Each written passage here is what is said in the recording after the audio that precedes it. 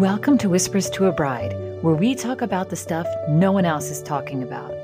We are going deep on the emotional aspects of getting married, the stress, drama, and turbulence that affects your own sense of identity and your closest relationships.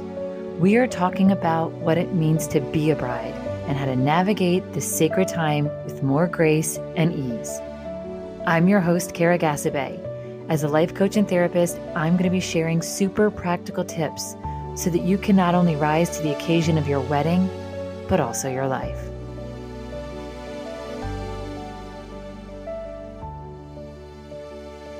Hello, and welcome back to the podcast. This is Whispers to a Bride. I am Kara Gassabay, and I am excited to be with you today and do something a little different.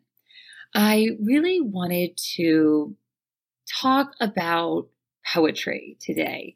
And it's so funny. I've been rediscovering my interest and love of poetry. I was super into it as a teenager, and then, I don't know, sort of fell away from it a little bit in my adult life. And it's just been like calling at me lately. And I've been like pulling out old poetry books and getting some new ones that are amazing. I just got this new one called Salt.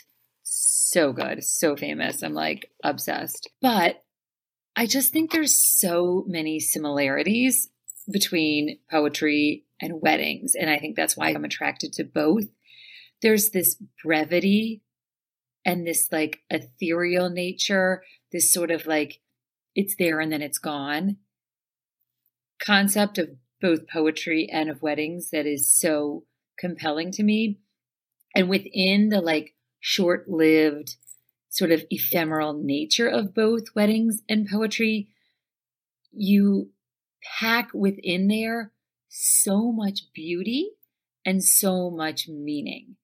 And I think that is what's like just so attractive and seductive about weddings and poetry. It's just, they're so tiny, but within them, they just hold so much. In my book that you guys have been so sweet about sending me messages and supporting it and love it, Whispers to a Bride, one of the opening pages, I decided to include this poem that really like has been just special to me and like always for some reason would come to mind around my business, probably because the word bride is in it, obviously, but also because I think it just encapsulates like why I think this work matters. And I don't know, it just kind of like says, right, the things that I clearly can't say. So without further ado, I am going to just recite this poem. It's a Mary Oliver poem called When Death Comes. And just listen to it, take it in, see what you feel. And yeah, just take a moment. I think poetry is also really good because it has that meditative quality where it takes us out of the normal narrative and mantras that are happening in our brain and like shakes it up a little and infuses it with a little more creativity and artistry and just throws us a little. And I think that is, weddings also throw us a little, but that is what's, again, so useful about it in a very practical way. And I think both weddings and poetry sort of get shunned and discarded a bit culturally because they do seem frivolous and extra and not useful. I think it's quite the opposite. I think like art and beauty is like inherently useful and we crave it and we want it and we deserve it. So let's begin. When death comes, like the hungry bear in autumn, when death comes and takes all the bright coins from his purse to buy me and snaps the purse shut. When death comes like the measles pox, when death comes like an iceberg between the shoulder blades. I want to step through the door full of curiosity, wondering, what is it going to be like, that cottage of darkness? And therefore, I look upon everything as a brotherhood and a sisterhood. And I look upon time as no more than an idea. And I consider eternity as another possibility. And I think of each life as a flower, as common as a field daisy and as singular, and each name a comfortable music in the mouth, tending, as all music does, toward silence. And each body a lion of courage, and something precious to the earth. When it's over, I want to say, all my life I was a bride married to amazement. I was the bridegroom taking the world into my arms.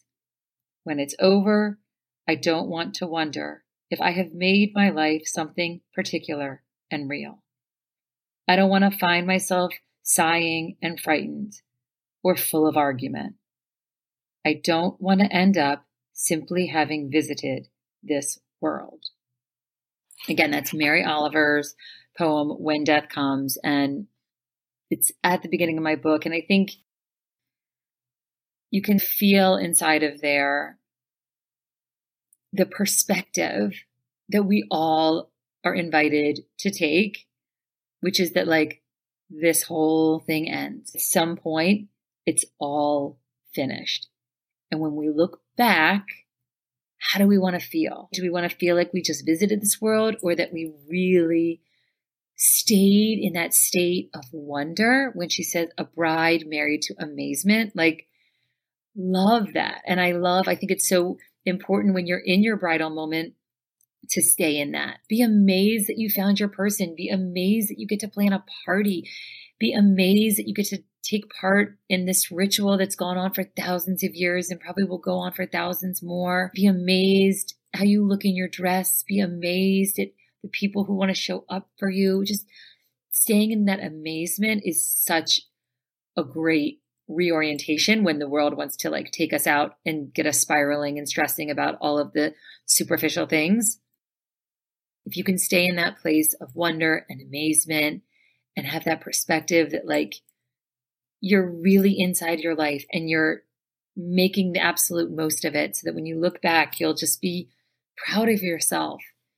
Again, not that you have to be some spectacular human who did all the things that no one has done before. It's like the daisy. You're just as ordinary, but also just as single and special.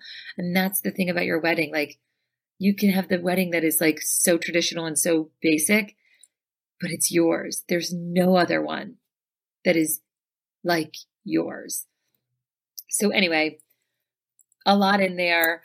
The whole idea of like funerals and weddings having this interesting relationship, I also feel like is really poignant, and why I chose this poem to open my book and set the tone. But also just, I feel like it's the reminder we need that we're creating a moment in your life that you will remember when you look back.